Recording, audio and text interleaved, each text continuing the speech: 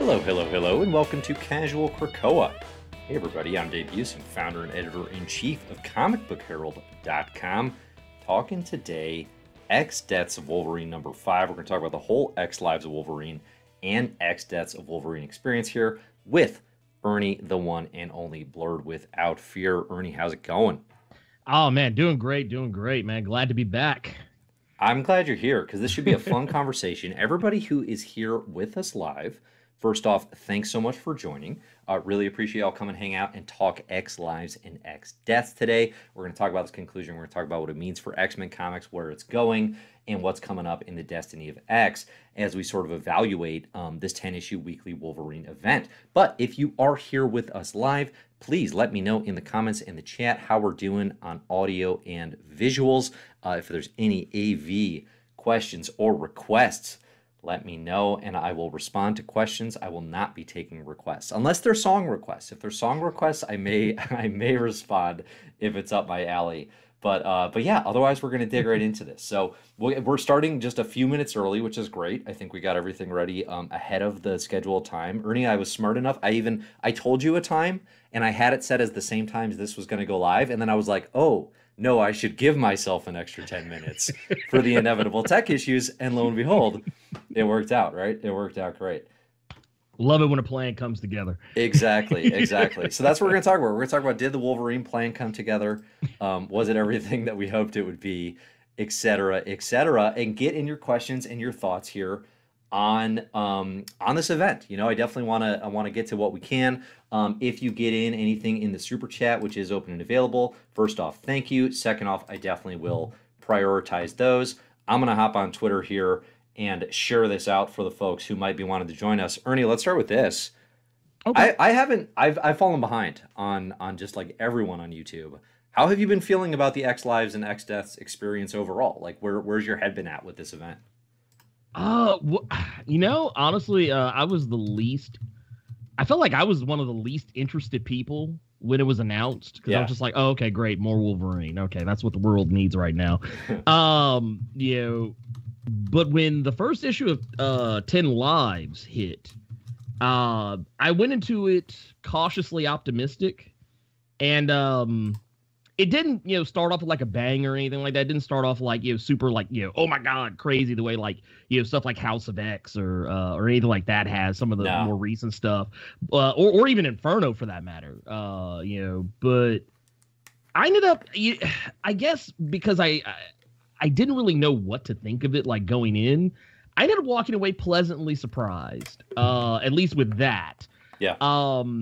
10 Deaths, though, I've been enjoying even more so. Yeah. It's one of those things. I like 10 Lives of Wolverine, but I love 10 Deaths of Wolverine. Mm-hmm. Though I do wish maybe, just maybe, they would have changed the title of this whole story and would have made a whole lot more sense.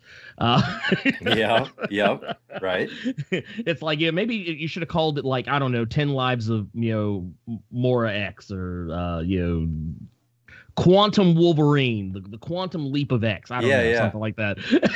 No, you're totally spot on. I just wish they had the confidence in Moira. Like, I wish they had the confidence in themselves and in Moira and in readers, right? It feels almost insulting, right, to the to the broad reader base to be like, hey, we have to call this a Wolverine thing, guys. We need to bring in the sales. Like, if it's Moira, they won't understand. It's like, we get it. We're here for the Moira stuff. But okay, so you've been feeling pretty positive about definitely the X Deaths experience. I've been very critical of X Lives, I think, so far, here on the Casual Krakoa live streams, on the Comic Book Herald stuff.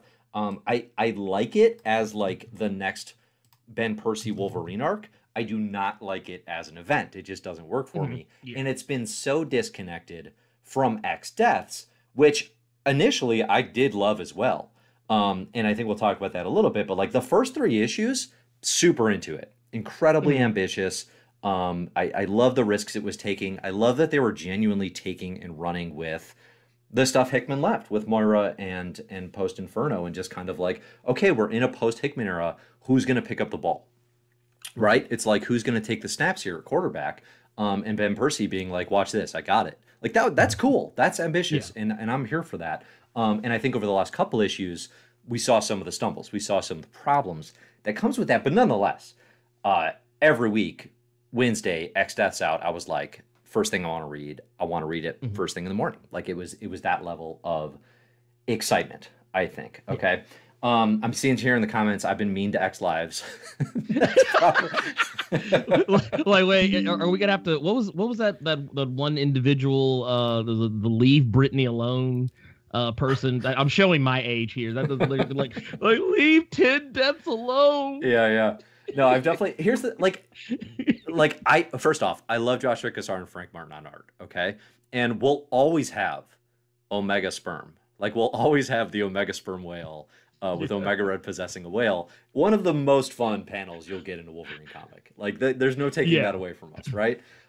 Visually, I thought it was very good. I just thought it was a very normal kind of time traveling Wolverine story. It just felt familiar. And would it have felt better to you if they just would have? Because Wolverine's clearly been on hold. The comic, right? Do you think maybe they just should have? Just had this be just a story arc in Wolverine. Maybe it would have went over a little bit better. Like this is just Wolverine whatever number they left off on before. I don't know. That's how I felt about it. I think that's totally it. And it's kind of all BS, right? It's all this manufactured marketing stuff that I let myself succumb to in a lot of ways, right? Where it's like, yes, like if this was literally Wolverine 22 through 27 or whatever we're at now, and it was Ben Percy with Cassara coming on and with Frank Martin coming on colors for an arc, I'd be like, hey, everybody, Wolverine's awesome now. Like, come check it out. Yeah. You know, I'd be like, this is my favorite Wolverine arc. It's sort of, partially it's that, right? And just expectations, which is all just in my head, right? And people dug it. Great. I'm glad you dug it. A bigger part of it, though, is like, it did not connect. To X Deaths. Like for a thing that is billed as a 10-issue weekly event, a Wolverine event, the ways it connected here, and okay, let's just say it, we're going to spoil X Deaths of Wolverine number 5, we're going to spoil the whole series, okay? We're going to talk about it in a lot of detail today, and I hope to get to as many questions and thoughts as we can. I've already seen a couple super chats get in, so like for sure, we'll be talking about these in the next few minutes. But like the things that actually connected from X Lives were the Cerebro sword returning to Krakoa, and I guess by the end, like sort of just the presence of time traveling Wolverine and Phalanx Wolverine with Moira, because everything coincides on Krakoa at the end. But like there wasn't a magic to it. There wasn't a real creative like, oh wow, I can't believe this connects to this sort of synergy. And in that regard, it was just like we've got our Wolverine half and we've got our Moira half. And almost without question, like never the twain shall meet. So I think in that regard, that's why it was so easy to separate it, I think, in my head. I think, like, easily, this could have been a trade of just, like, one of the many trades that you could, get out of Benjamin Percy's Wolverine. And, like 10 Lives of Wolverine to me felt like this was a Wolverine story arc. This was a piece. This was a piece of a Wolverine story arc, and then maybe like if you get to like X Death, I'm like, okay, this could have been like a trade in X Force. But yeah, that's what it felt like. It felt like Benjamin Percy was doing like what would be big story arcs for those books. Yeah, but not big in the scope of like the entirety of the post House of post House of X event. Like it's not it's not like the next, which honestly I kind of, and I don't know, maybe I'm talking out of line here, but I felt this way since 10 of Swords. I don't think we need like big events right now. Like, I mean, yeah, you want to have some big story arcs. But like marketing them as like this big major crossover event that's supposed to like, span all these, kind of like what they're doing. And I think maybe they learned this lesson with the Hellfire Gala stuff is like, oh, we're doing this whole thing where it's going to be spread across multiple issues of all the different X comics. And then now they're like, nah, it's just going to be just a one shot. And it's like, okay, I like that idea because that's less convoluted. I wish they would kind of, which, Inferno kind of seemed like they were getting in that direction. Just tell them a small story. just a little small story to kind of build on what we already got. And I feel like they've been trying to recapture that House of X lightning in a bottle and have not done very well at it. Right. I think that's like we're getting where diminishing returns. Yeah, and that's like every time we do these post games, right? And I so appreciate you coming on to do all these post games in the X-Men era, because they're a blast to talk about. And I think people enjoy, like, okay, we've had this experience. How does it compare? Every time we do one, it's always like, yeah, like the House and Powers experience set an unattainable bar. Not just in X-Men stuff, but like in Big Two comics, like just that enthusiasm and the passion and the mystery and just everything that was happening there. It's just really kind of unattainable. And I think you're right in the sense that, like, you kind of don't need a massive event. I mean, obviously, like, if you just look at it structurally, X Lives and X Deaths is 10 weeks of big-ish stuff, okay, of letting Ben Percy and team do here a big Wolverine and Moira story, as though, like, really it's like a placeholder on the calendar, right? And I think, like, it's an excuse to push everything else in the Destiny of X basically to April, because they've been trying to get their calendars right since the pandemic. Like in getting things done and getting them out at a certain cadence and on time, like for the X office. So on that level, which is like super inside baseball and boring, frankly, it makes the most sense. And I think if you look at it as, hey, we need a 10-week event to kind of hold the center of the universe, think about it in those terms, it's really effective. It gives us stuff to chew on. It gives us stuff to talk about. And then again, because Percy took X Deaths and ran with the Moira concept, and really was like, okay, somebody needs to do this, I'm going to do it. It gives us a ton to think about going into the Destiny of X, which is cool. And that's I guess, where I kind of want to start the conversation, too, about the comic specifically. Like, X Deaths of Wolverine did not need to be a Moira story. I think it needed to play with the timelines and the lifelines and all that to feel of a piece with this era. But it didn't have to be a straight-up Moira story. Like, that was not a requirement. Like, that was not necessarily the assignment. I appreciate that it's like it was. It's called 10 Deaths of Wolverine. Yeah, right. Like, if not you actually the boil life it down, and death of Moira X. Yeah, it's like it would have made infinite more sense if it was not Moira's story, but it is. And I kind of do appreciate that, right? I do appreciate that about it, right? We were shown the tastiest Moira platter ever in House of X, right? We were given this, hey, look at this meal you're going to have. Look at this feast. And then we waited 2 years to be served. We waited 2 years for Inferno. Nothing happened, right? We just got to see the feast, and they were like, now wait. And a lot of people aren't good with patience, myself included, a lot of times, right? Yeah. And now I'm guilty of it as well. Yeah, right? We all are. And now through Inferno and X Deaths of Wolverine, like, that's 9 issues and like 250 pages of Moira stuff. And it's like, that great. It's about time, right? Like, it's about time we got that. So I give a lot of credit to Percy and team for taking on that challenge. Like, he's the first dude, the first writer in this office to try to walk so directly in Hickman's footsteps, And I think he does stumble a fair amount, but he's sprinting with it. Like, he's like, we weren't given anything. This is totally open playing field. I'm going to take these concepts and I'm going to run with it. So let's talk about, I guess, basically where this builds to first. So in X Deaths of Wolverine, Moira McTaggart, she's on the run post-Inferno, okay? In Inferno, Mystique and Destiny finally get their hands on Moira X. Her mutant ability is when she dies, she can reset the timeline, okay? They hit her with the Forge, mutant zapping gun, takes away her powers. Now Moira's human. That's where we set the stage here. She's on the run in X Deaths of Wolverine throughout this entire event. And we've been building and building and building to Moira as the former savior, the former, strategist of Krakoa, is now the arch-villain of mutant kind, essentially. Ernie, how has this turn of sorts worked for you specifically? Because this is a character with so much potential, and then it's like, okay, here's what we're doing. Like, we're actually going to tell you, like, here's what we're doing. How has that shift worked for you? So I'm okay with it. Like, I'm okay with the turn Moira's taken. My only criticism of it is kind of like how you said earlier, we went 2 years just about without really seeing much or anything of Moira. So, like, where I get what it is they're like, I'm going along with it. But, like, at the same time, a part of me is kind of like, man, I kind of feel like we're rushing to the finish line on this part. Like, I feel like we didn't get the time to really have the character development to I mean, we got invested with Moira, but we haven't really had the time to really just get to know her even more since we've learned all this stuff about her. Like we know the Moira from pre-House of X. We know that Moira very well. Yeah. Very well. But this version of Moira, we don't really know as well as I wish we would have. That was kind of one of my biggest hopes after House of X was like, man, we're going to get to see more Moira. We're going to get to learn all this crazy stuff. It's going to be awesome. And then it's like, nah, she just never shows up. Yeah, maybe we see, oh, hey, she's in the background over there. Yeah, that's cool.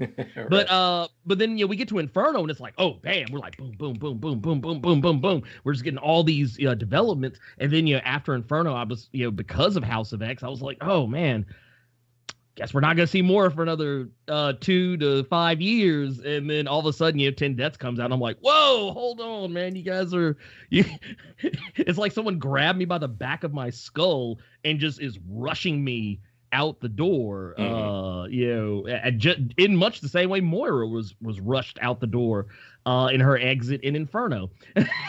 Yeah, like she got Jazzy Jeffed out of the Banks' house. That's how I felt they did me when they did the story. They're like, here, get out of here. This is the story. Yeah, but at the same time that all this is going on, I do like where Moira's head is at. Like, it's a whole spurned, well, I guess can't really say lover in this case, because in this particular instance, her and Xavier aren't really a thing.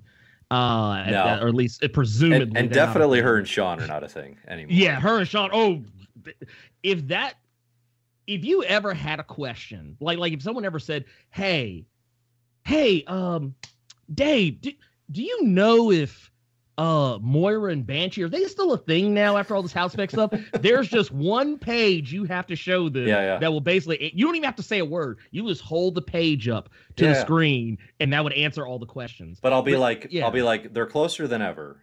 But yes, but here's what I mean. Exactly. But no, I mean, I like the whole, she's thrown in her lot with the Phalanx. She's doubling down on post-humanity and machines, and this is like, she's tried everything. That was kind of the whole thing in House of X. She's tried everything imaginable. She's tried working with Magneto. She's tried working with Xavier. She's tried working with Apocalypse. She's tried becoming a stone cold assassin and mercenary, trying to destroy all of the entire Trask line.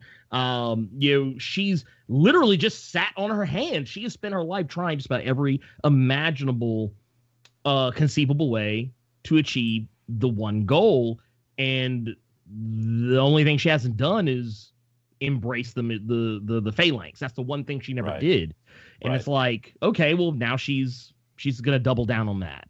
And it's, I don't know, like I said, it's jarring just only because it took it feels like it took almost no time to develop that. Right. I think that's the sense of whiplash that some readers have expressed. But my big thing has been like, I can't be sitting here talking about how it's been 2 years and saying that's probably the greatest mistake, that's probably the greatest misstep of the Krakoa era in retrospect, was withholding all the good Moira stuff. Because there was so much story there. I can't do that and then turn around and say, oh, but this series should have been more patient. like a total hypocrisy to be like, oh, but we shouldn't have gotten so much Moira. So so that's why I'm like fully all in on Percy and the team. And I think Federico Vicentini, who does X-Deaths here, I really dug his art. Like his kinetic energy, his more semi-cartoonish style, certainly compared to Cassara. It grew on me a lot over the experience of X-Deaths, and I think it suited the series really well. But yeah, like, I appreciate them going for it. And I don't mind the turn, right? I don't mind the turn from Archvillain. That's been there from jump, right? The Inferno reveal that Moira still really wanted to cure mutants, like, that made sense. It was her first goal, and she never saw it to fruition. Her support of mutants, it's fear-based. It's entirely fear-based because Mystique and Destiny are like, we will burn you alive again if you don't do it. Like, it's not her passion. Change or die? Yeah. That was the whole line. It was like, change or die. Like, that's the only reason she's done what she's done over these lives. So, but that said, like, I'm fully in agreement with you that, like, the jump from that to death to all mutants, which is where she is now and where she ends up at the end of this book, that's a lot, right? It's a big jump. And it's not just that, but it's in House of X and Powers of 10, like, one of my absolute favorite things about it is there's such a sense of strategy with what Moira's planning. She has centuries of experience through her lifelines. There's such a sense of playing the long game. And all that really kind of gets lost in X Deaths, but also just sort of where we are in this experience. Like, now it's like, it's all fly by the seat of her pants, lash out in rage, Moira. It's all very of the moment. And to me, that's not the promise of Moira, a character that is like devoid of time now practically, because she is the embodiment of what it means when you get to play the long game. So I think her becoming the ultimate enemy of Krakoa is pretty cool. Like, that's, if you look at, like, if you looked at, like, okay, the Hickman Bible, and I'm assuming this is like the same direction. Like, I assume this was a note that he said, like, hey, here's where I'm going with Moira. Like, it would be weird to me if the writers didn't know based on everything they've communicated. I'm assuming if you just looked at it in the Bible, it would be like, she's going to turn on mutant kind. She's going to ultimately, she's going to try to ascend with the Phalanx because, you know, she thinks that's her best chance for survival. And that's ultimately what she's the most interested in. And she'll want to bring mutants with her, but she will 100% not be able to acknowledge that she was wrong and change it because of that. That all adds up. Like, big picture, I'm like, yeah, check. Like, I can see that. It's something people have been predicting for a long time, right? Like, the heel turn is baked into the concept. She's secretive, right? They're hiding her in a no place. She won't tell anybody what the true plan is, right? So, like, we knew that sort of thing was coming. I think the danger here with X Deaths is it's the danger of turning Moira into Cameron Hodge. It's the danger of making her normal. It's the danger of making her a regular old X-villain. And it hasn't happened yet, right? This is all hypothetical. No. It's just some of the flavor, some of the tone, those last pages of X Death today, where she's up out of the grave and now she's Omega Moira, and we're going to talk about what that means, right? But she's basically, Moira has turned herself into a Sentinel of sorts, you know, but a she's basically like Omega Sentinel, like a I guess a proto Omega Sentinel, or I guess however that works. I don't know, because something like that. Omega Sentinel still walking around. right. I guess you can have more than one. She's basically turned herself into that, and it's like, but with all the knowledge she has, and with the fact that obviously she was in on the Krakoa plot, but it's like there's a danger now where she just becomes another X-Men villain. Where in reality, I think the potential here, which is extremely exciting, is she can fill the role of the X-Men's Thanos, right? Of what used to be the X-Men's Magneto and Apocalypse, right? And these really cool, like they do kind of need that. They have Orchis, but Orchis is an organization, and Orchis is spread out, and they're also like, they're the traditional humans against mutants arm. We know that beat a bit, you know? What they can do now with Moira as the ultimate big bad, again, I think big picture strokes, I love it. I think the execution and the way it actually, we get to it is just like, we went from step alpha to step omega, and we just saw nothing in between. And you can fill in the pieces in your own head based on what we've gotten in the past, but you have to meet them like 75% of the way, if not more, I think, to get there. And that's asking a lot of readers, and it's also like, you know, it was a choice, and it was a choice that I think ultimately was kind of backfired in the end, because of some forces they couldn't control and some that they could. So I do want to ask here, so we got a super chat here, so thanks for people that are jumping in and contributing. Ernie, thoughts on what Moira is becoming? Is she turning into Phalanx or the Omega Sentinel from the future? Like, where do you net out on, like, what actually is Moira 11 now, I guess we call her? You know, one of the things that I kind of mused about was how similar she does appear to Omega Sentinel, as we've come to know her. Yeah. And I don't know, I don't think that she is the, like, you know, Omega Sentinel as we know her, but like, she's definitely something similar. And I would probably say, in the grander scheme of things, you could probably place her somewhere between an Omega Sentinel and a Nimrod. Yeah. As far, in terms of, like, I think of where I think she kind of falls in. But the whole thing with the Phalanx, the moment that she was given that that piece of the transmode from Warlock to substitute not having an arm, the first thing I thought of was, there's no way she's not going to maintain some modicum of the Phalanx within her, even after she removed the arm. Interesting. And even I think in 10 Deaths of Wolverine #3, the part where she's Arnab has given her the new arm, the cybernetic arm, you can actually see the same Phalanx pattern going up her arm. I dig that. Yeah. So it's one of those things where it's kind of like, yeah, this is happening. This is happening. So yeah, this is like, it almost makes me wonder, because as we know, the Phalanx, they typically do the whole, we, us, they speak as a group, not as individuals. Right.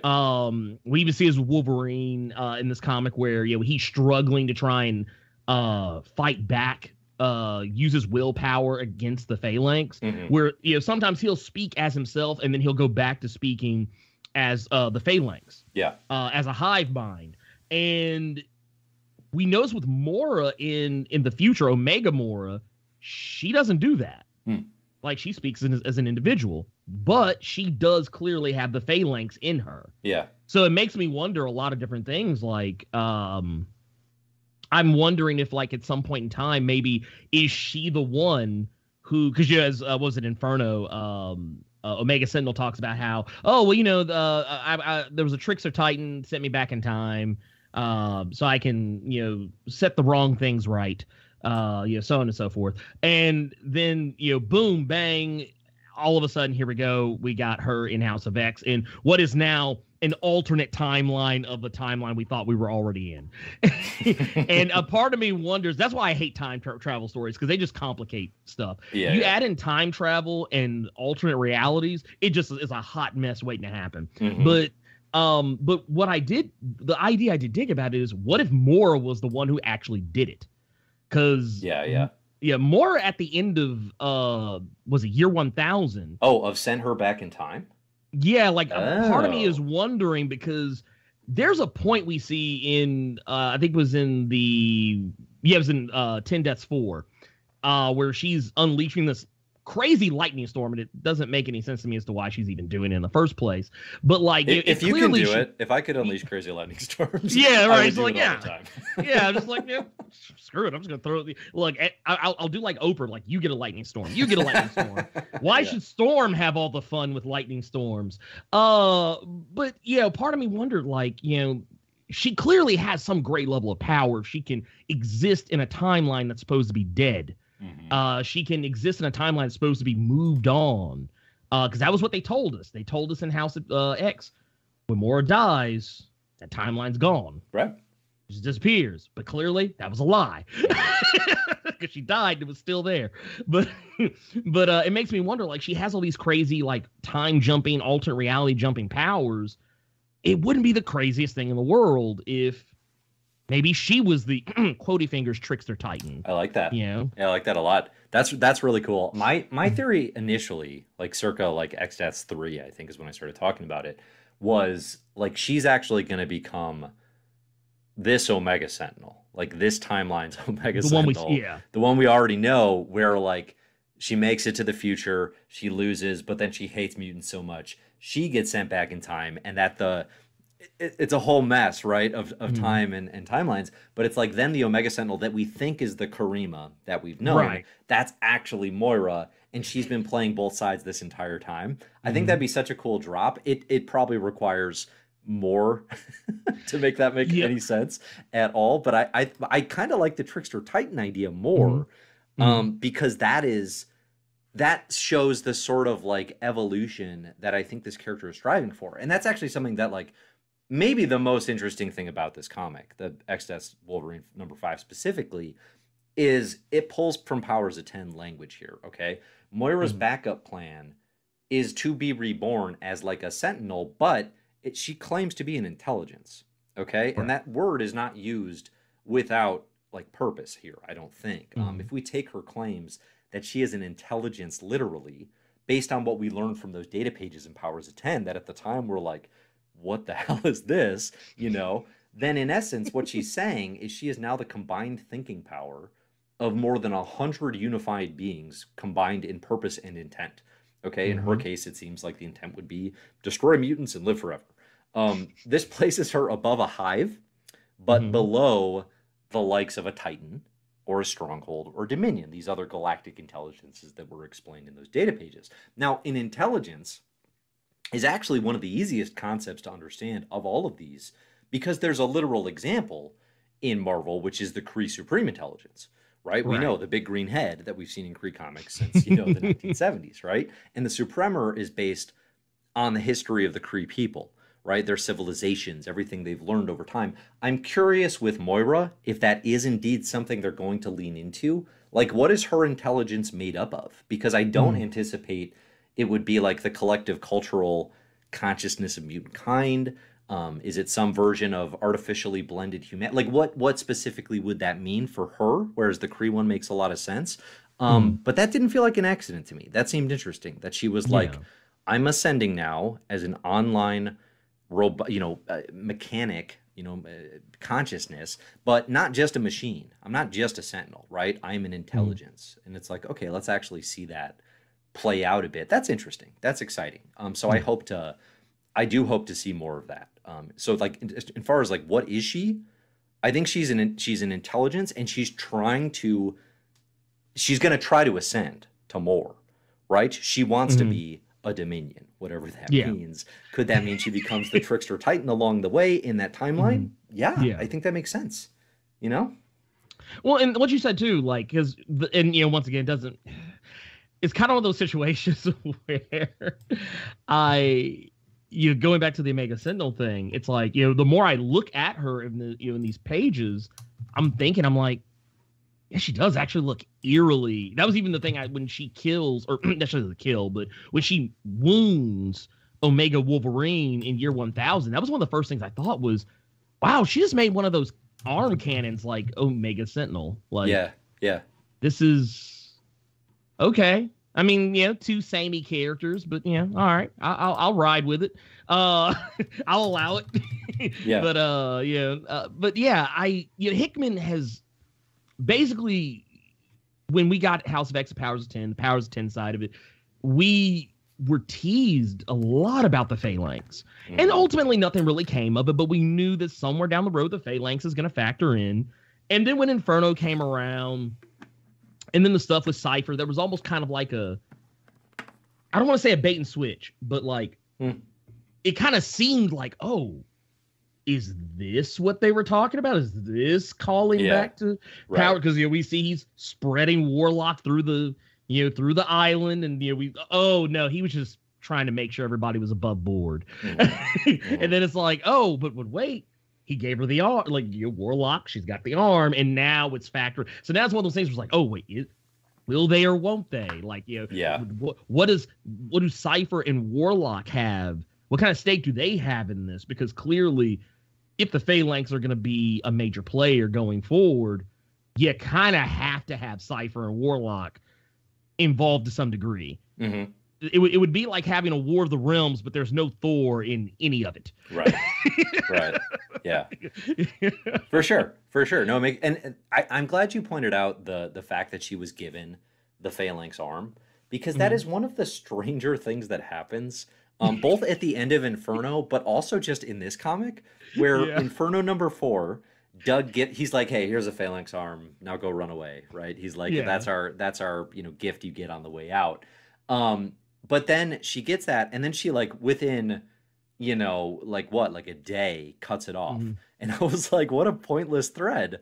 Like, she immediately removed it. But to your point, if you take the idea that, like, okay, no, it's not truly gone, she's got some connection to that now, that's especially relevant now that she's become this intelligence and maybe has a better sense of what the Phalanx are. Maybe her next move gets a little cosmic, right? Moira in space reaching out to the Phalanx, being like, I kind of speak your language now, right? So, like, now you can start to play with that. I would hope in more direct ways, as opposed to what a lot of people are asking, we've got a super chat here, like, why did Douglas give Moira that arm? Like, purely textually right now, it seems like a giant missed opportunity. But I think you're right that like there's a lot of plot potential that could like, you know, expand into. And I hope it does. I really hope it does. A couple other chats here that I want to say. Represent for Blord Koa. Shouts for the conclusion of Lives and Death really resurrected my interest in the character. That's fair. That's fair. Ernie, you know, we haven't talked about him at all because it's like it's not his story.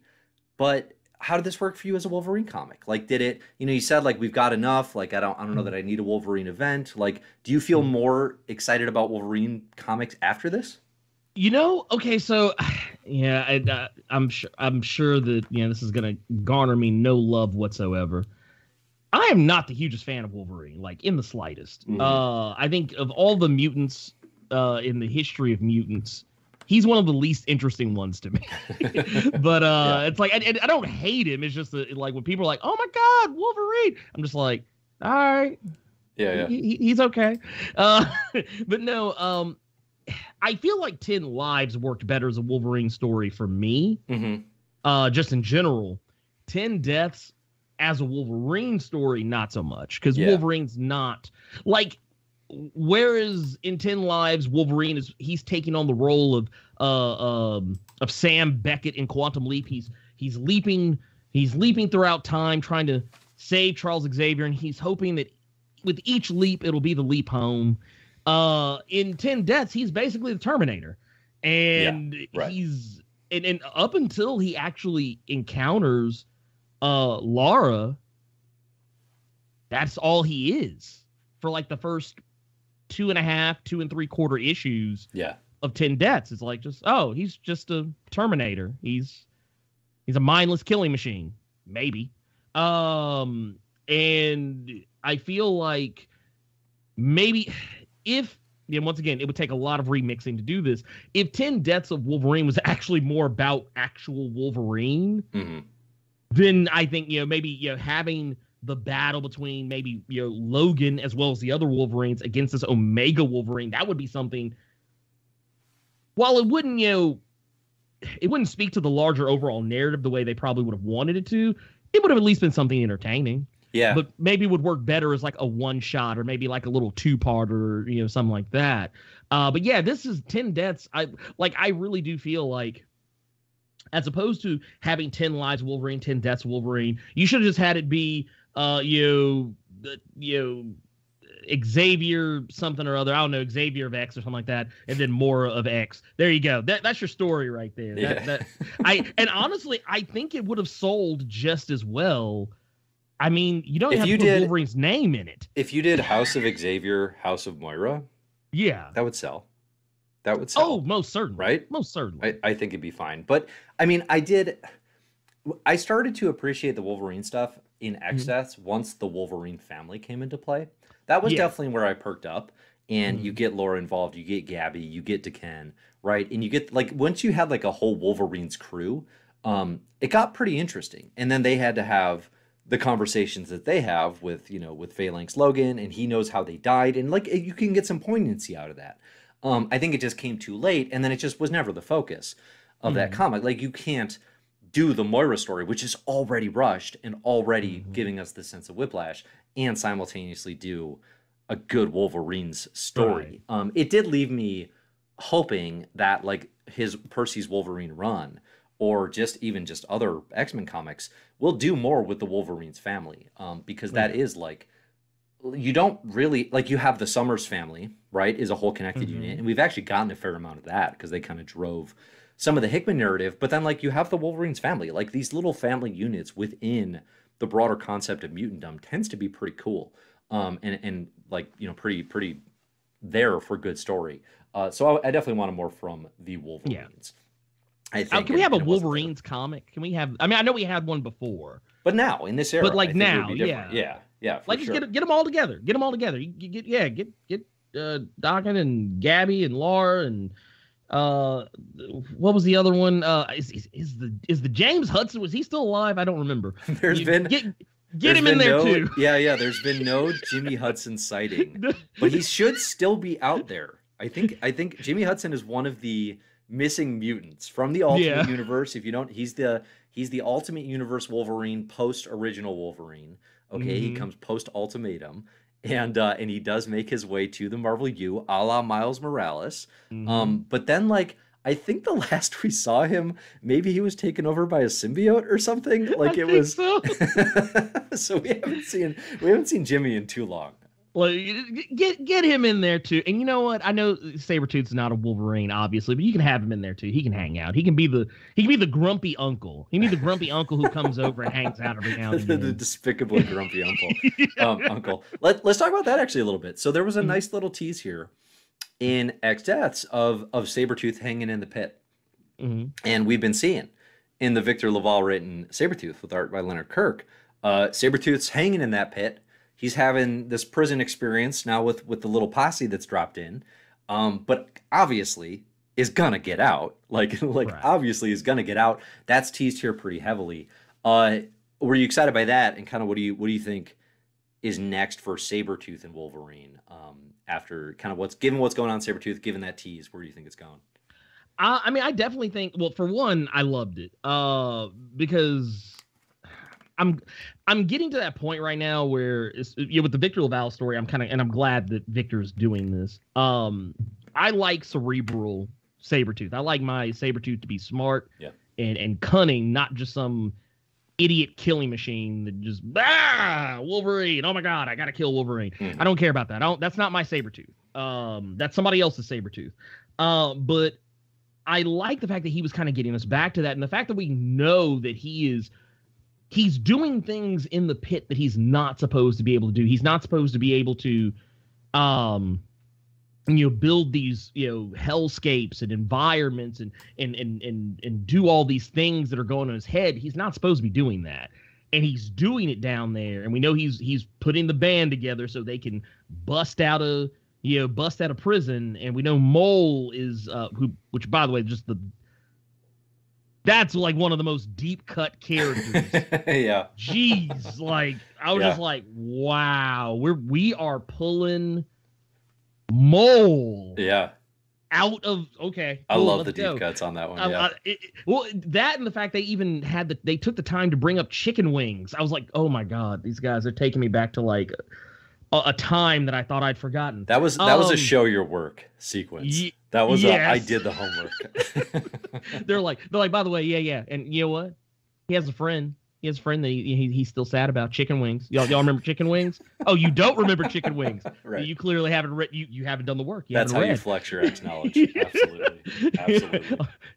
But I like that Sabretooth. When we see that picture of him, he looks like he's awake. Mm-hmm. He doesn't look like he's like his eyes are open. He looks like he's cognizant of what's going on. Which, if we remember, that's not supposed to happen either. Right.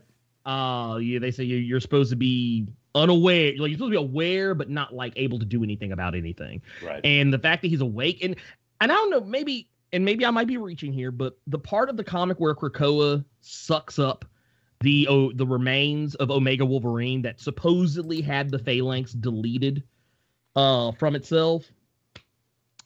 I don't know. I got questions. Yeah. Right. You're sending that down there, and I'm assuming maybe you're sending it to the pit.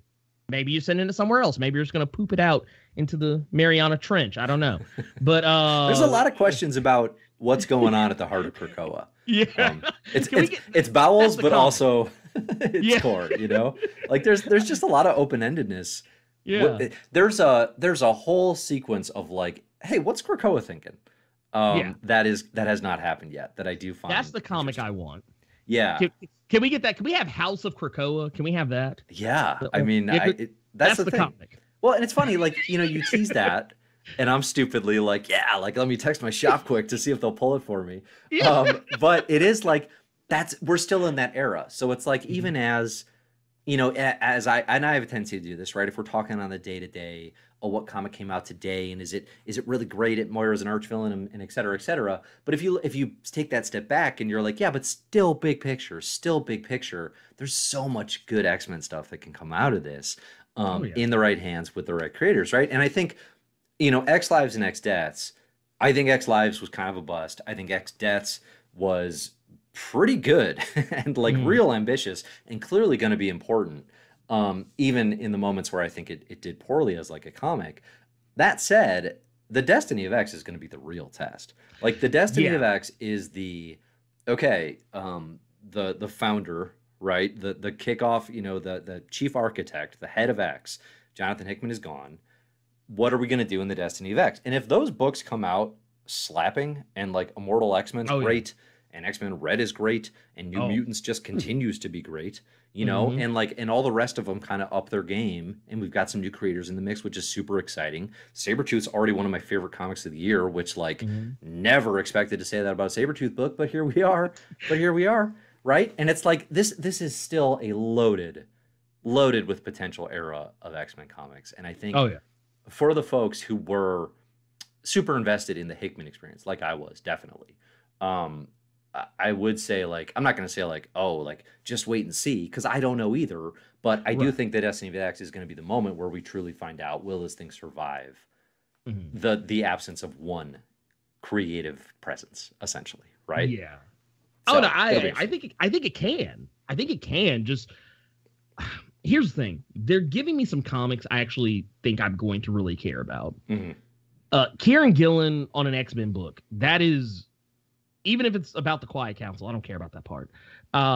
It's the fact that he's writing it. Yeah, that's already that's already got me in the door. You've already made the pull list at that point. You said Kieran Gillen.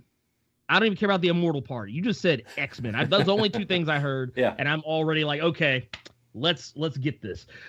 You're giving me Cy Spurrier back in the saddle again. It's not the Legionaries. Legion of X. Yes, Legion of X now. Yeah. which is better, which is an improvement. Yeah, it's infinitely better, because like the whole time I kept looking at it, I was like, man, I'm just waiting for DC to come at y'all's throat, because I'm probably one of 10 people who remembers the Legionnaires. You know what though? Throw that gauntlet down. Dare them to get some Legion going, right? Yeah. Bring it to their house. Yeah, and then ultimately there'll be a lawsuit, there'll be court battles, and then next thing you know, they'll have a crossover like a year or two later after all the dust is settled, and we'll get the Legionnaires versus the Legion of. It'll be great. It'll be Legionnaires versus Shazam versus Miracle Man, just all the court battles, all in the same comic. That's how it should be dealt with. Don't bring lawyers into this. Just make some comics. Make some damn comics. Let the fans decide. But yeah, I'm looking forward to a lot of this. X-Men Red. It's like you're giving me an X-Men book that presumably will have a lot of focus on Storm as well as other characters, that we don't get to see a lot of. I'm into it. You all you literally have to do, and I know this sounds crazy to say, but all you have to do is stick the landing. That's all you got to do. You're already up in the air. You're already doing like a gajillion triple half gainer 720s, whatever. All you got to do is just land on your feet when you hit the ground. That's all you got to do at this point for me to be okay with it. And even if you stumble a little bit, I'm still gonna like it because at least you tried. Well, that's honestly like probably the exact summary of XS for me, which is like I appreciate the ambition a lot. I think there are stumbles, but again, it's like Percy did not have to go that hard with Moira stuff and try to convince us that she's an arch villain now. That just didn't have to be what XS Wolverine was. I appreciate that it was. I appreciate the effort. Which sounds like a backhanded compliment, right? It sounds condescending, but it's like, no, I genuinely appreciate the effort. Yeah, like I not every writer would have the confidence to do that. Because again, like, you're gonna get hit. You're gonna take hits for trying that. And here's the thing that I keep saying to people is like, a lot of the Moira stuff that you feel like doesn't work, the real responsibility lies more with Hickman than it does with Percy. Like, there's a lot of blame, and all of it gets allocated to Percy as the primary storyteller. And he's not faultless, right? There are things I can criticize in execution. But the primary blame, for me, goes to the individual who gave us the concept and then did nothing with them. Yeah. And left us with a situation where now you have to speed rush it to catch up. He George Lucas us. Yeah, a bit. He gave us a really cool character. Well, I mean, Granny Moore's been around for a while. Not like he created her, but I mean, he created the version of her that we know now. Right. And that's like, all right, cool. Now go to the back. Uh-huh. Yep, exactly. So, all right, I want to look at a few questions here from the chat that came in. A lot of folks were talking about basically what is Moira going to become. We did talk about that with like, okay, is it Phalanx, is it Omega Sentinel, etc. What's she evolving into? I've seen folks saying, you know, asking, is she the Trickster Titan and stuff like that. So we talked about that a little bit. I love that theory. I think that'd be super cool. Here's a good one. Do you think Moira will meet Omega Sentinel and find out about Life 10A? And what do you think her reaction would be? So if Moira is not, well, even if she is, I guess you can meet yourself in the timeline. I don't understand time travel. Do what you want. So if they meet, let's back it up even further than that. Does Moira go to Orcus? Is that where we're at? Is Moira now like, hey, the enemy of my enemy is my friend, and I'm going to go check out what's going on at Orcus. Oh, hey, Abby. Been a while. Yeah. Didn't see you there. How have you been? Love the hair. Yeah. Looking green as usual. Does she go to Orcus? What do you think? Like, is that the turn? I'm actually kind of hoping she stays as her own scheming separate entity rather than merging the pot. Where are you at there? I don't think she should join Orcus, but I do think she should, at least in some way, align herself with Nimrod and Omega Sentinel. And the only reason that I say that is because clearly Omega Sentinel has her own agenda. Right. Like she's not really 100% in on what Orcus is selling. She has her own agendas. While she finds them useful, at the end of the day, it's all about machines. And Nimrod seems to be going along with it. Right. And there's even some stuff that's kind of teased. Was it in X-Men when they meet up with MODOK, Dr. Stasis? Meet up with MODOK. There's some stuff that Dr. Stasis... That worked really well for me. Yeah. I mean, which I thought was cool. Yeah. I never thought I'd want to see MODOK in an X-Men comic, mattering. Yeah. But yeah, it was great. It was great because it was like, oh, wait a minute. This is kind of, this is a thing. It makes sense. It put a framing too on the idea of what all constitutes a post-human. Right. Which, I mean, technically from a dictionary standpoint, I just assumed once they started really going in on post-humans in X-Men stuff, I was like, well, anyone pretty much who's cybernetically enhanced to some degree or another is technically a post-human, more or less. But now they're like, no, MODOK is post-human. Like, okay, cool, I appreciate that. But there were things that Dr. Stasis talked about with MODOK, in front of Nimrod, that Nimrod had no reaction to whatsoever. Like, the whole, because Dr. Stasis even kind of implied that Orcus wasn't even real. I mean, granted, I think it's always kind of implied he's got his own thing going on. Yeah. But at the end of the day, he's like, no, Orcus isn't the end game here.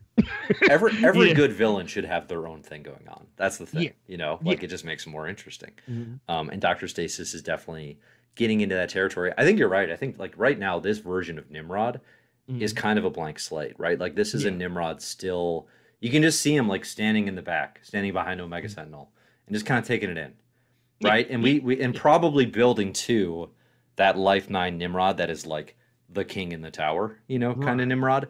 But this isn't that version yet. Yeah. I think that, I expect it's coming. It's very Hart Foundation right now. It's like Omega Sentinel's the Bret Hart. She's on the mic. She's the one talking to Mean Gene. Yeah. And Nimrod is just Jim Neidhart, just in the background, just like nodding his head with his arms folded. He's like, yeah, everything she just said, Mean Gene. Which I'm fine with because I don't think Nimrod is ready yet. I don't think he's done. I don't think he's done in the oven yet.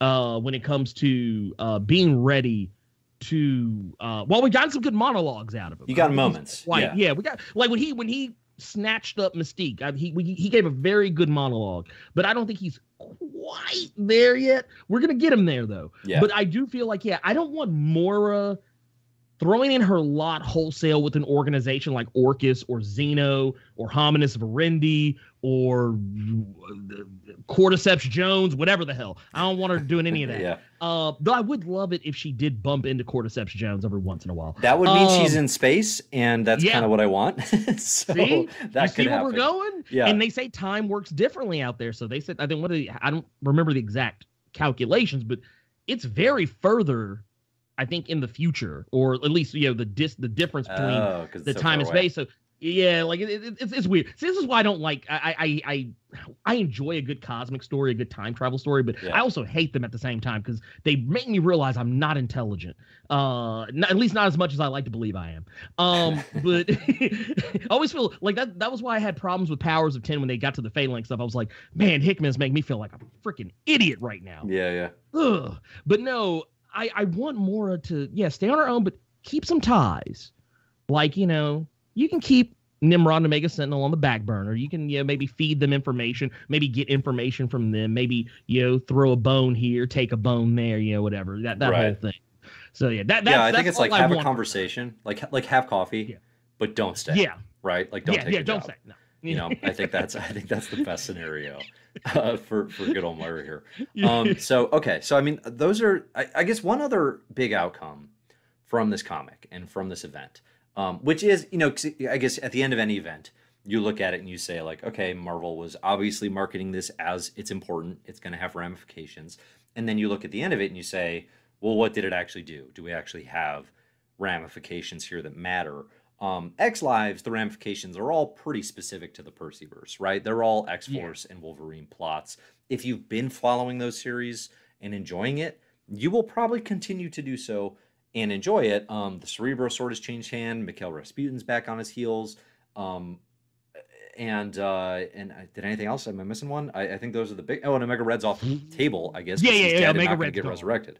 Yeah. So that's a big one, because one thing they did not address here at all, and there wouldn't have been space for it, is like, hey, Omega Red was also working for Dracula. That didn't come up. And I want to say, you know what? And man, you just made me realize something. Did they ever? And here's the sad part. I know I did videos about this. I kind of feel like they never really fully addressed all of that. No. Oh, no. Definitely not. Like the Dracula story, the vampire stuff is still it's ongoing. Yeah. Yeah. It was was still never ongoing.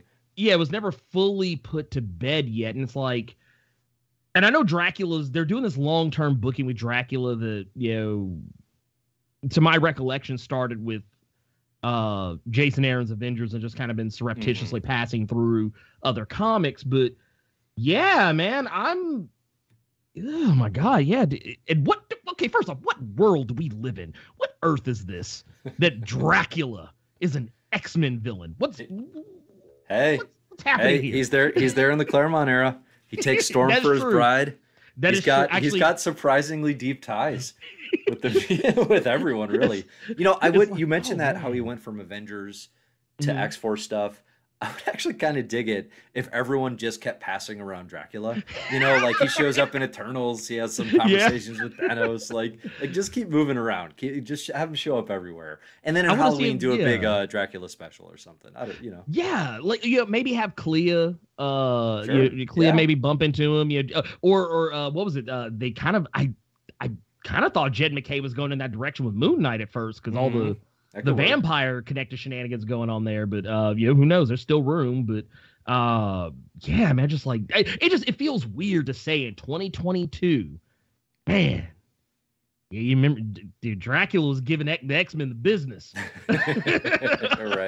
Right. No, you definitely don't want to be relying on that as a major threat, I don't think, in this era, especially when you have so many other cool antagonists. So one thing that I did want to get back to is, so this comic opens with honestly something that pretty well summarizes sort of what this experience was in X-Lives and X-Deaths, like kind of a mission statement. The first page is, if we're flashing back to House of X, when Moira and Charles meet on the bench, and Charles is watching the birds on the bench, and he's never been happier, good old Professor X, and we cut to Moira, bloody, dying, cursing him out, right? And it's a funny moment, but it also is very much that sort of like tonal whiplash of like, oh yeah, like we're in very different hands Mm-hmm. right now than we were, 2.5 years ago or whatever. And one thing that I found interesting about this moment is, forget the does it work, doesn't it work as an arch villain stuff, so much as Moira 100% blames Charlie.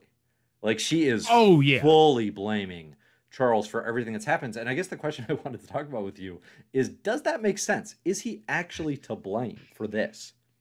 I mean, honestly, if I were her, if I were, and I'm not, because, and once again, I know grief and pain and the feelings of betrayal will make you think some really wild stuff that probably isn't true. But while I do think, yeah, I think Charles is 33% to blame. Yeah. I'll give him 33%. Because Magneto also holds a 33% of that himself. And I would even go as far as say Emma Frost. Because Emma was technically the one that was like, nah, I'm blowing the whole lid off this thing. Yeah. Y'all brought me in late, mind you. You brought me in late. Mm-hmm. You waited till the shit was already literally an inch from hitting the fan to bring me in on this. And you tried to make me feel like I was in on the ground floor. I really wasn't. Y'all didn't trust me. And now I know everything.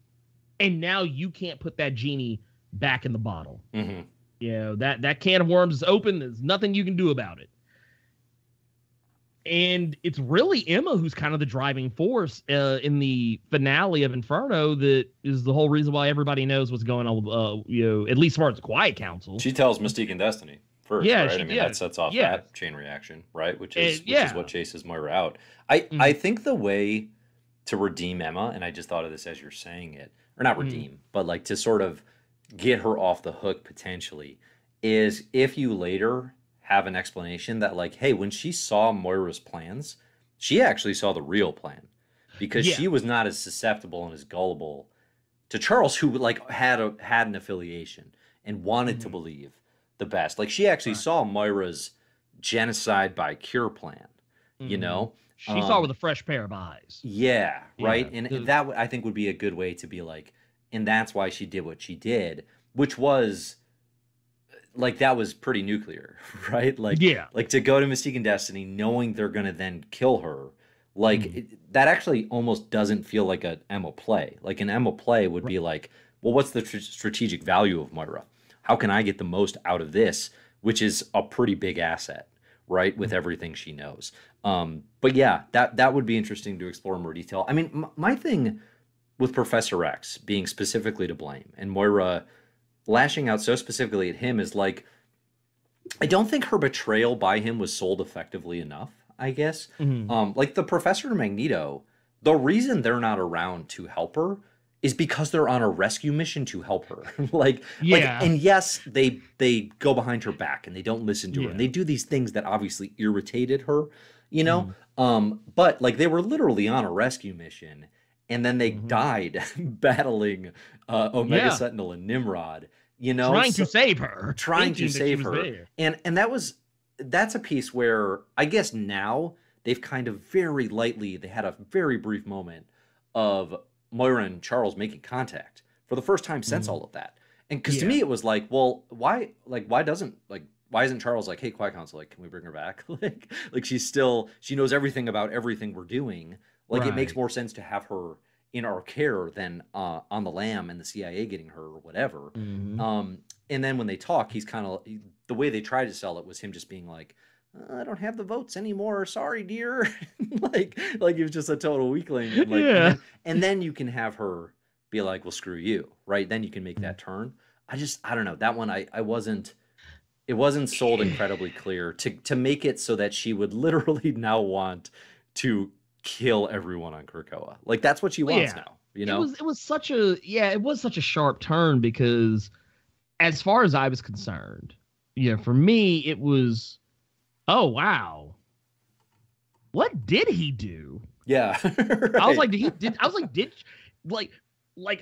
I were Charles Xavier, I would literally be sitting there just like, Huh? He's like, I took out the recycling. I Yeah. washed the dishes. What did I forget? I know it's something. Right. I remembered our anniversary and I made sure that you got a present and I complimented on you I complimented on your blonde hair. You Yeah, didn't yeah, yeah. change the look, still looking good. But yeah, It's what still looking happened? good. Yeah, it's like what did I do? What did I do? It's and honestly, speaking, yeah, I'm not gonna put anybody on the hot seat here, but speaking as a married man, I totally understand that confusion because God knows it has happened. Not on the extreme case of my wife wanting to murder me, but I'm pretty sure there's been more than a few times she's been incredibly angry with me for reasons I have no freaking clue why. She may have a backup copy ready to upload a consciousness right. in the event that she needs to fully lash out at you. It's like, wait a minute, it's like, hey, what's this weird helmet you got in the closet? Well, okay. It says here, do not open until 10 days after death. Can we talk about right? this? What is this? Wait a minute. This has why is the visor in the shape of an X? It's no big deal. It's no big deal. Don't worry about it. But yeah, it feels strange, and I think that maybe she should be more mad at Destiny and Mystique since they are the ones who actually depowered her, cut her arm off, and were about to kill her up until Cypher and Warlock stepped into play. I feel like her anger is very misplaced. No. Her anger is very misplaced. The people she should be mad at aren't the people she's ultimately mad at least not on an individual level. And I think that's a big part of the character thing that, at the very start of this, where I was like, she has been and can be and kind of should be so strategic. And it's not that she shouldn't have emotions, right? It's not that she can't or shouldn't fall prey to just being like in such a rage over the way things have gone against her wishes that she wouldn't do stuff that's atypical, but she also has 9 lifetimes of experience. And it just feels to me like her being just like, apocalyptically mad at everyone, mutant related, but especially Professor X. I don't know. It's just kind of like, it feels very common supervillain in a way that I'm not into. I think that's, that's the piece where I'm like, we need this character to be complicated. Like this character is better when they are complex. And she needs to be an Apocalypse. She needs to be an Apocalypse, a Magneto, not like you said earlier, a Cameron Hodge. That's the last thing she needs to be, is a Cameron Hodge. Yeah. Or like a Donald Pierce. Like I need you to be more interesting than that. And she should be. Every ingredient is there for her to be so much more interesting than that.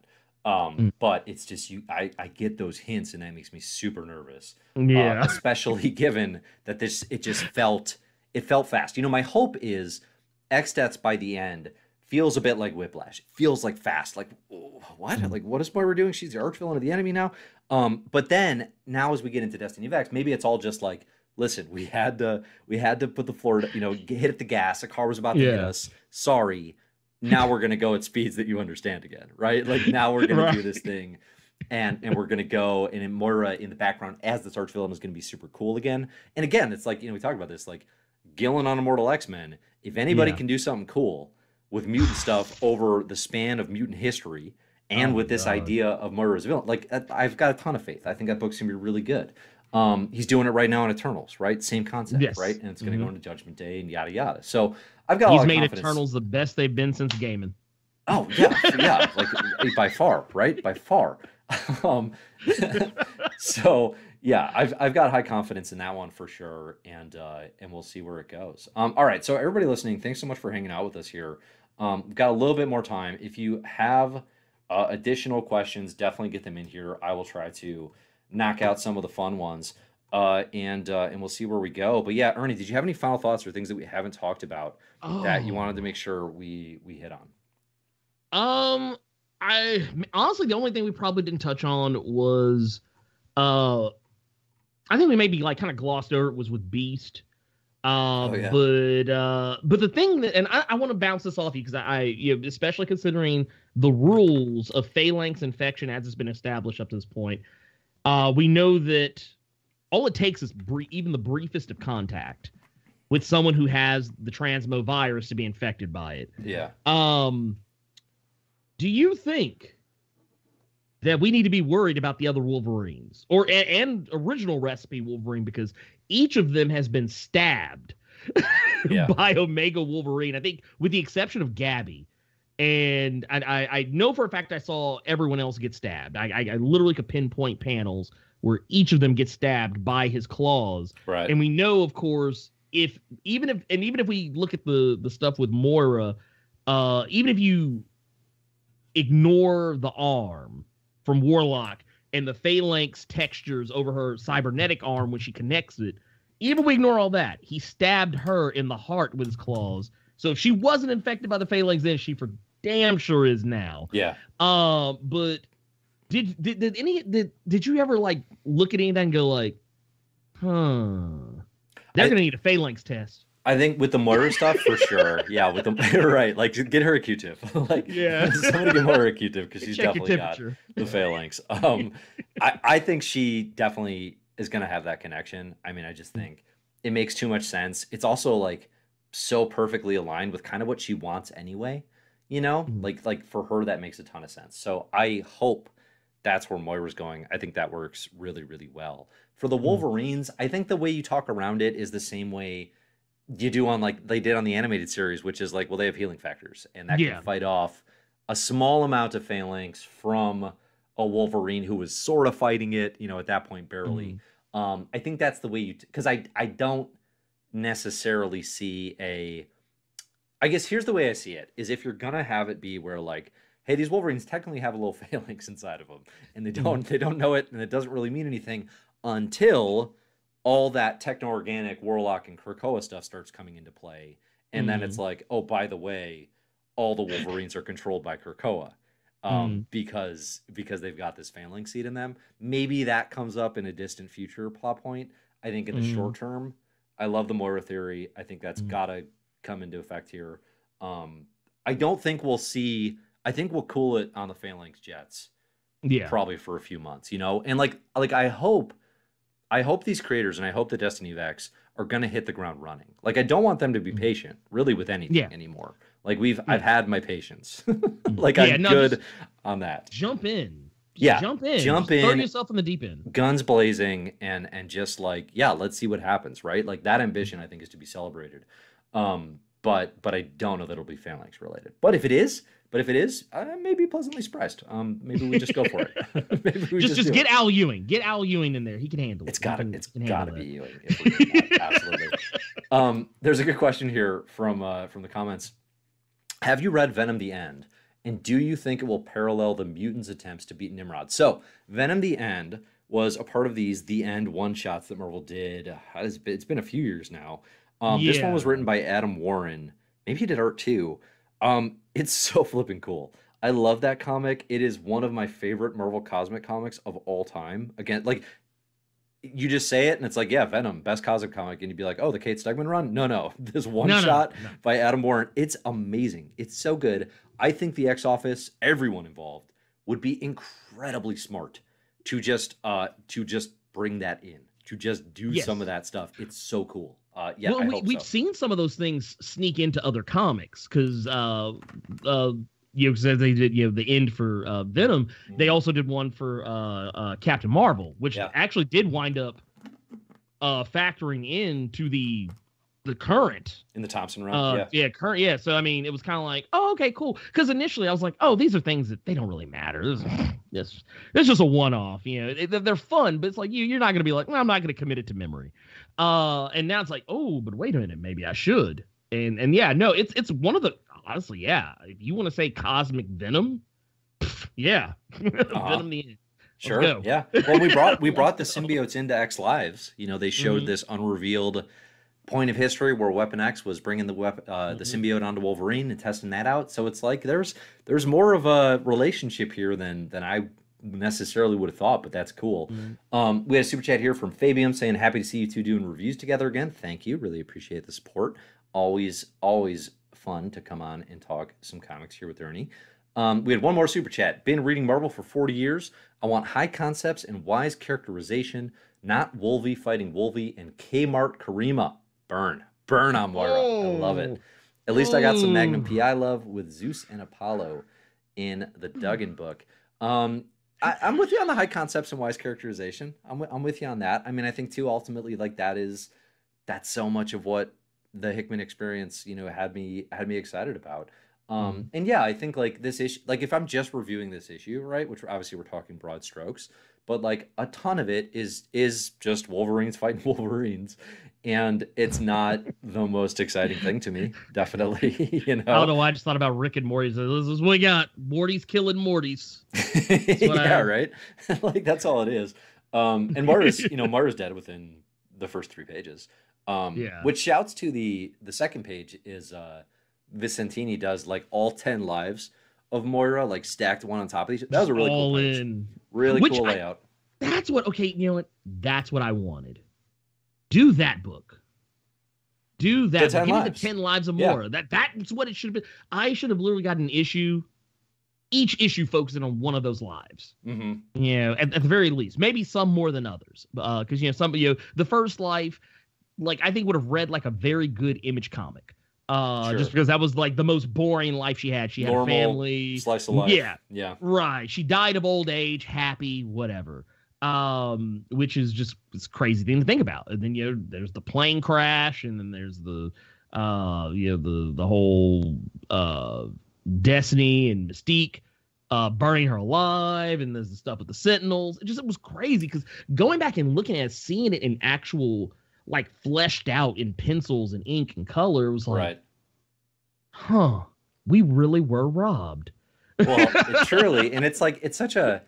I actually think that page alone is like the most effective bit of Moira characterization and understanding of her psyche since House of X #2. Like just that page, because it's like you can see it all in one.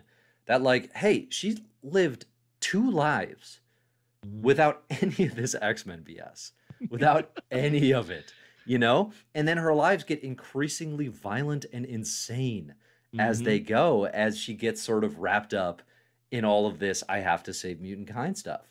And that's a really interesting thing to explore the psychology of that. I mean, yeah, it's like the Moira series for me was the holy grail X-Men comic that never happened. And it is that thing though, where it's like, even now, if she starts whatever the scheme is next, whether it's Phalanx, whether it's her going to Orchis, whether it's something else entirely that we haven't thought about. If you build that up effectively and we start to buy into, okay, she's the real threat here. Everything's about Moira, right? It becomes the X-Men versus Moira. There can be a window again to do that series. There can be a window again to be like, yeah, let's do the 10 lives. And let's do it right this time. And I don't know. It's like, even if it's, I've been saying for a while, like, it's too late now. It's too late. You can't go back. But I could be convinced. I could be convinced to get that on a pull list. Like, if they do it, I'm definitely going to read it. Like, there's no question about that, Oh yeah. I mean, like that was one of the big things I said when House of X came out. I was so relieved when Hickman said it's not a time travel story. Yeah. Because people were trying to guess what it was going to be. Everybody thought it was going to be time travel, and when he said it wasn't, I was so relieved because like that's the last thing I want is yet another X-Men time travel story that doesn't make any damn sense. The more I think about it, and then we got one, and I was like, well, I guess I could take another. It's like Batman comics. It's like, oh god, I'm tired of Batman. They're like, hey, Chip Zdarsky's writing Batman now, and I'm like, yeah. That's how it always is. Put it in my pull list. Yeah. It's like that's why we love these things, because it's like it's all about just like put a little new shine on it. Take a look from a different angle, right? And let's see, does it look better? All right, last question I'm going to ask here. This is from Hugo. There's been a couple further references to black holes. Do you still have hope that we'll see Rasputin and Omega Sentinel and Zorn from that other lifeline? Ernie, what do you think? Is that ever going to happen? I'm not going to lie. I gave up hope on any of them. Yeah. Well, we've seen the Zorn brothers in but not that particular version. And we've got a Karima here or whoever. Yeah. Is, right. Yeah. Maybe she. Yeah. Maybe. Oh no, jury's still out on that one. But yeah, as for Rasputin, it's like I would like it if she made another appearance, or like maybe if we somehow, because once again, those timelines, we know that somehow, some way, they still persist to some degree. So maybe there's a chance that she is still out there. Because, once again, was it the librarian said that when Moira dies, that's it. It's a wrap. The time, like it's supposed to be like Flashpoint, where like the big white light comes out and everything gets sucked up in it. Yeah, and we got a tease of that. We got that tease in Inferno, where it seemed to happen, and we got the big white pages, which was a really good troll. I gotta say, in retrospect, that was pretty good. Good use of the medium. No. Yeah. Like, no, they're doing it now. Yeah. But no, and then I was like, nah, psych. We just shot her with the neutralizer. It's okay. Yeah. But I like that. I like the idea that maybe that timeline isn't dead, and if Omega Wolverine, he was able to jump to the present, that leaves a door open for Rasputin. Because if Forge was able to create Krakoan technology that would allow time travel, that Wolverine kept in his eye like it was the pocket watch from Pulp Fiction up his ass for so many years. If they can do that, then I have to believe that Rasputin can come back. Yeah. Like, you have to. Like, there's no reason not to. So here's definitely in past streams, I'm certain we've talked about this, and I'm sure I've said it's gonna happen. I'm certain that's the tenor I took. I think now, having read some more Hickman stuff and read some more interviews and things like this, I do think he's a really big fan of just doing cool shit.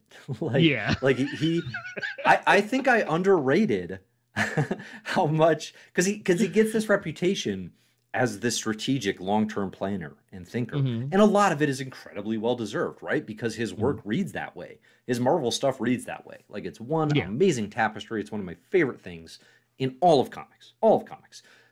But I do think a lot of times he'll just be like, I thought this cool thing, let's just put it in there. If we come back to it, it'll look like it was the plan. But if we don't, it'll be a cool thing that people will be like, oh yeah, remember that? That was cool. They forget about it. I think the black hole thing might be that. He Boba Fetted it. He Boba Fetted it. He Boba Fetted it. And it's like, and other creators could, and that's the thing now, is like, well, it's not going to be him. So it's up to other creators to be like, do I want to play with that, right? And that's where it gets potentially messy. For me, it's like, look at the Destiny Diaries, okay? Remember back whenever X-Men number 20 came out, a lifetime ago, and all of a sudden, there's a final page, it's Moira in the No Place, she's reading the Destiny Diaries. Next couple pages, Inferno coming. I think it was subtitled, Inferno, the Destiny Diaries, okay? All of you in the comments, tell me, how many times have the Destiny Diaries come up ever since that moment? Tell me, how many times has that come into play now in Inferno and in this Moira story in X Deaths of Wolverine? It has not come up once. I think it should have. It would have made a lot of sense. I'd be shocked if Gillen doesn't play with the diaries a little bit, okay? Maybe they come back. But it was teased as being super relevant. It was teased as being a thing Moira was planning, and that's going to lead into what the story is. And all it was a cool page. It was just a cool page. Right. It was a cool way to end it. That was it. Yeah. That's all it was. And I think maybe we're going to find there's more stuff like that than you'd want there to be. So black hole travel, that whole thing, like, there's a whole system in place for it to happen. As far as actually seeing those characters again, I'm not holding my breath for them to holding my breath for them to come from that specific timeline into ours. I think the way maybe we see them again now is if creators just straight up start telling stories in the future and those types of things. Because it's like, conceptually, the Chimeras, Rasputin, the Black Brain, Telepath, bring that stuff back. It's cool. Like, don't let it go. But I don't know that we see those specific Lifeline characters again. And I wouldn't have said that, 6 months ago. I mean, honestly, I think if we see them, because we know Sinister and Hellions, he had begun working on Chimeras earlier than he was supposed to. Something tells me if we see him again, it'll probably be because of that. If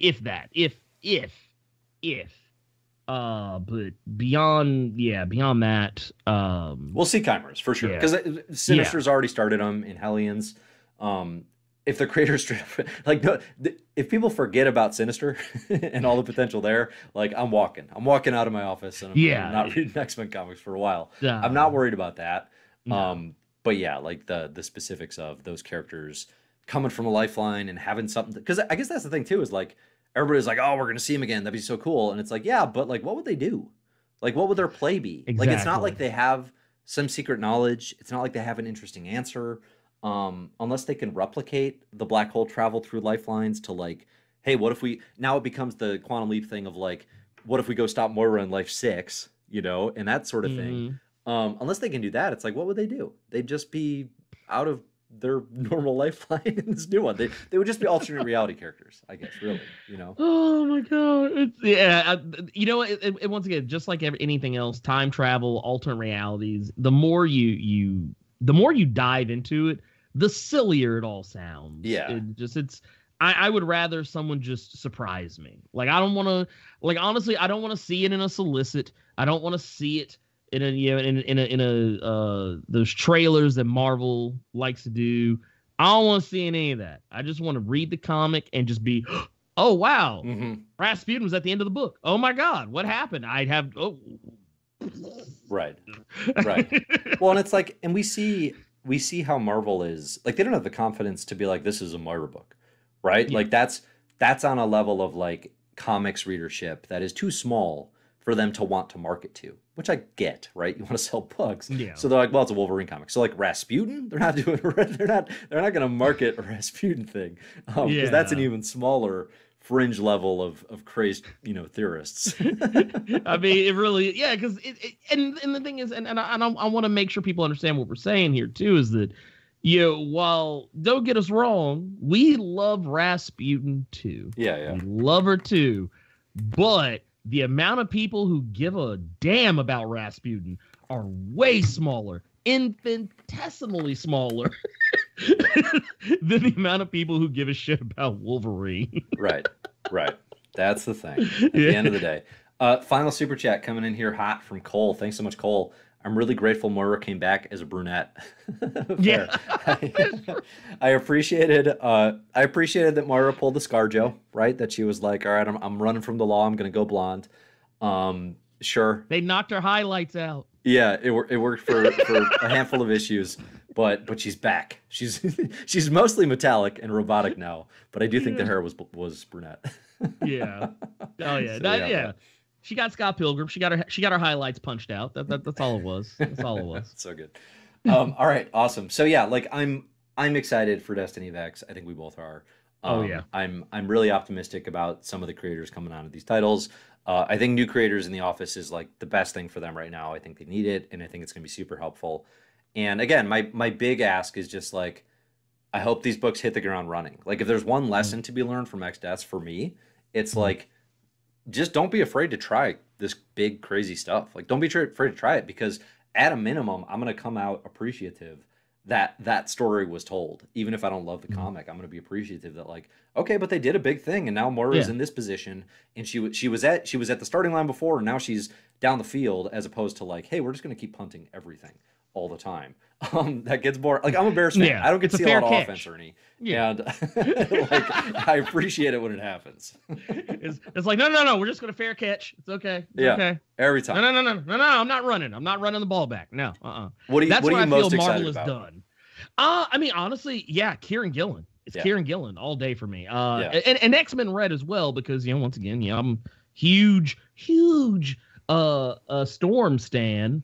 But also the potential that maybe we'll get some Gentle. Yeah. Because, you know, I kind of have a feeling we already know the way the X vote went. I'm not happy about it. But yeah, it's Kieran Gillen probably more than just about anybody else, because I've really loved a lot of Gillen's work over the last several years, especially. The work that Gillen has done with stuff like Wicked Divine, the stuff that he's done with Die, and even the X-Men stuff he's done in the past. I'm like, I I want this. And if you're going to bring in a guy to come in and do an X-Men book, now that Hickman is gone, get this guy. He's good. Yeah. He's a good long-term storyteller. I feel like Kieran Gillen is the best of both worlds when it comes to trying to fill in a void that Hickman has left behind. You're not saying he's going to be the head of X or whatever, but just you got a guy who's good at long-term storytelling, but he can also hit you with some bam, boom, pow, fast, quick, microwave. Like you just throw stuff in the microwave. You don't have to put it in the crock pot overnight or anything like that. He can get you right in the middle and give you a taste of both that could please anybody, I think. Like I said, read his Eternals. I know a lot of people don't care about the Eternals, but if you read it, you'll start to. Yeah, right. Yeah, that's what I've been saying for sure. Absolutely. So yeah, I'm super excited about that book as well. I think Gillen is. It is like if you run down like who are the big names in comics, like, and you're just trying to figure out like, well, who could come in and potentially alleviate some of that loss.